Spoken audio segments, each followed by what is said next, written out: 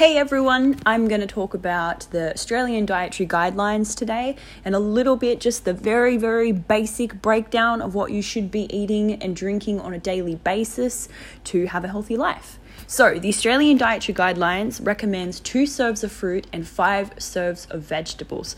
Obviously, your protein and carbs is going to be different depending on, your needs and how much you're training.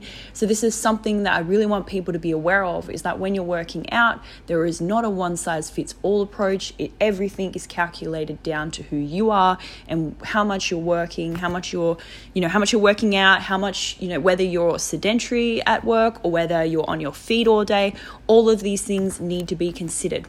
Another thing I just want people to know is that people always drastically overestimate how much their training is actually burning. It does not make much of a calorie difference. So do not try to go down the direction of trying to out-train a bad diet, because number one, it's just not possible, and number two, you don't recover correctly, and it's just not a good state to put your body in. So in terms of water, obviously this is different depending on, if you're sweating a lot and, the size of your body as well, but aim for around 2 to 3 liters a day.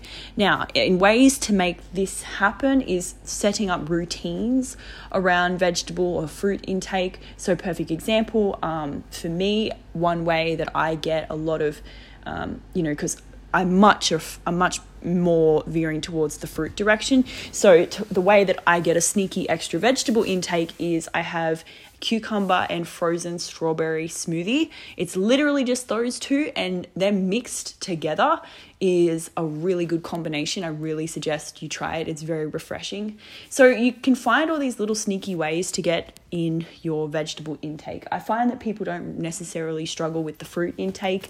That always seems to come along quite easy. But vegetable intake seems to be one that people struggle with a little bit. Now, in terms of vegetables, don't choose a vegetable because it's the logical decision. We all see those memes where people say, the crisper drawer, where vegetables, like good intentions, go to die.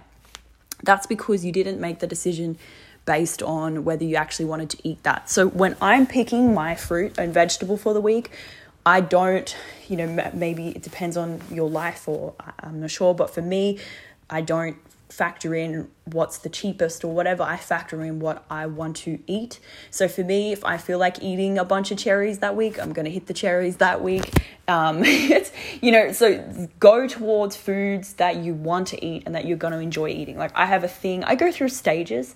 I've noticed, I went through a big spinach stage for a while there where I was loving the spinach. Just literally, if you need to get a high, vegetable intake, but you haven't eaten vegetables all day, like literally when you have a serve of spinach and then put it in a pan, like I sometimes cook it with my meat. So put water in there. I don't use oil when I cook. I always use meat. I always use meat. Jesus, I use water. So just enough so it doesn't stick to the bottom. And then I would put the spinach in there, and then that would wilt the spinach down. And so you could get 3 to 4 serves of spinach just because you've wilted it, and it makes it much easier to eat. So there's these little tricks that you can do. And so, I went through a massive spinach stage about the last, it was 3 months where I was really into spinach. And then I got bored of it, which is surprising that they took me that long. But and then I eventually got bored of it, and I was like, yeah, you know what? Cucumbers and zucchinis. I went now it's that what I suggested earlier with the strawberries and the cucumber mixed together, because I was like, I don't know, I just really loved it.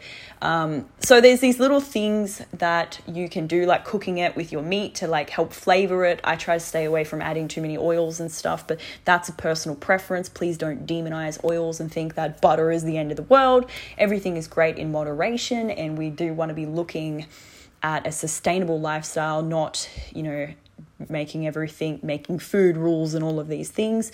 But the main thing, and this is why I'm always hitting home about this, because it's the number one, no matter where you are in your health and fitness journey, I feel like there's layers of, if you haven't got down your 2 and 5, don't go into protein and carb timing too much, because I just feel it's too much pressure on people at the beginning. So that's why I always am hitting home about getting the fruit and vegetable intake, because bottom line, that's what I have noticed makes me feel the best. Like when I eat a high fruit diet, I'm like, yeah, I'm so vibrant, like so energetic, so fresh, yes. And then lots of vegetables, it just really makes, you're just so much more healthier. You just feel healthier.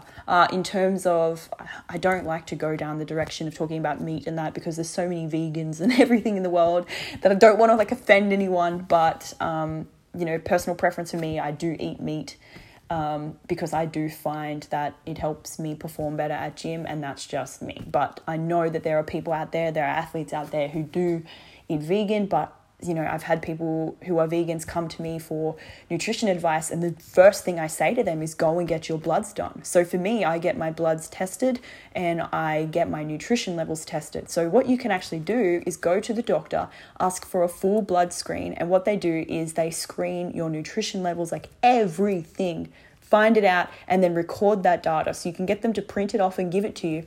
And then, if you're lacking in a vitamin here or there, then you know it and you have the data there and you can work on eating that. So perfect example, I feel like also, but I'm very in tune with my body. So I know, I had like a zinc, it wasn't like a major deficiency, but I didn't have enough zinc. And I went through this massive stage of eating oysters, and then my zinc levels were like fixed. So sometimes it's really important to listen to your body, because your body will tell you what it needs, within reason. Your body also could be like, I want that bag of chips, and that's just because it's a fast carbohydrate, because you've let your blood sugars drop, or you're just, everyone loves chips, so it's very important to consider, is this like a craving because my body's lacking something, or is this a craving because marketing and really good food designing.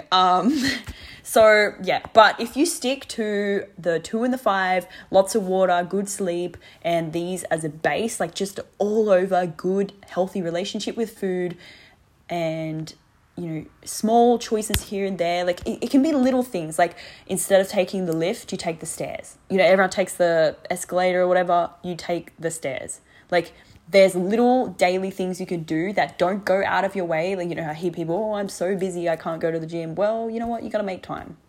We all have the same amount of time in the days, and it's just what you prioritize. And that's a clear indication that you're not prioritizing it. But if you really do not have time, well then, take the stairs. It's tiny changes that add up, because they become who you are. It's all about the person you are. So that's what I'm going to say. Just a quick little outline of nutrition there for you, and I hope you have a great day. Bye.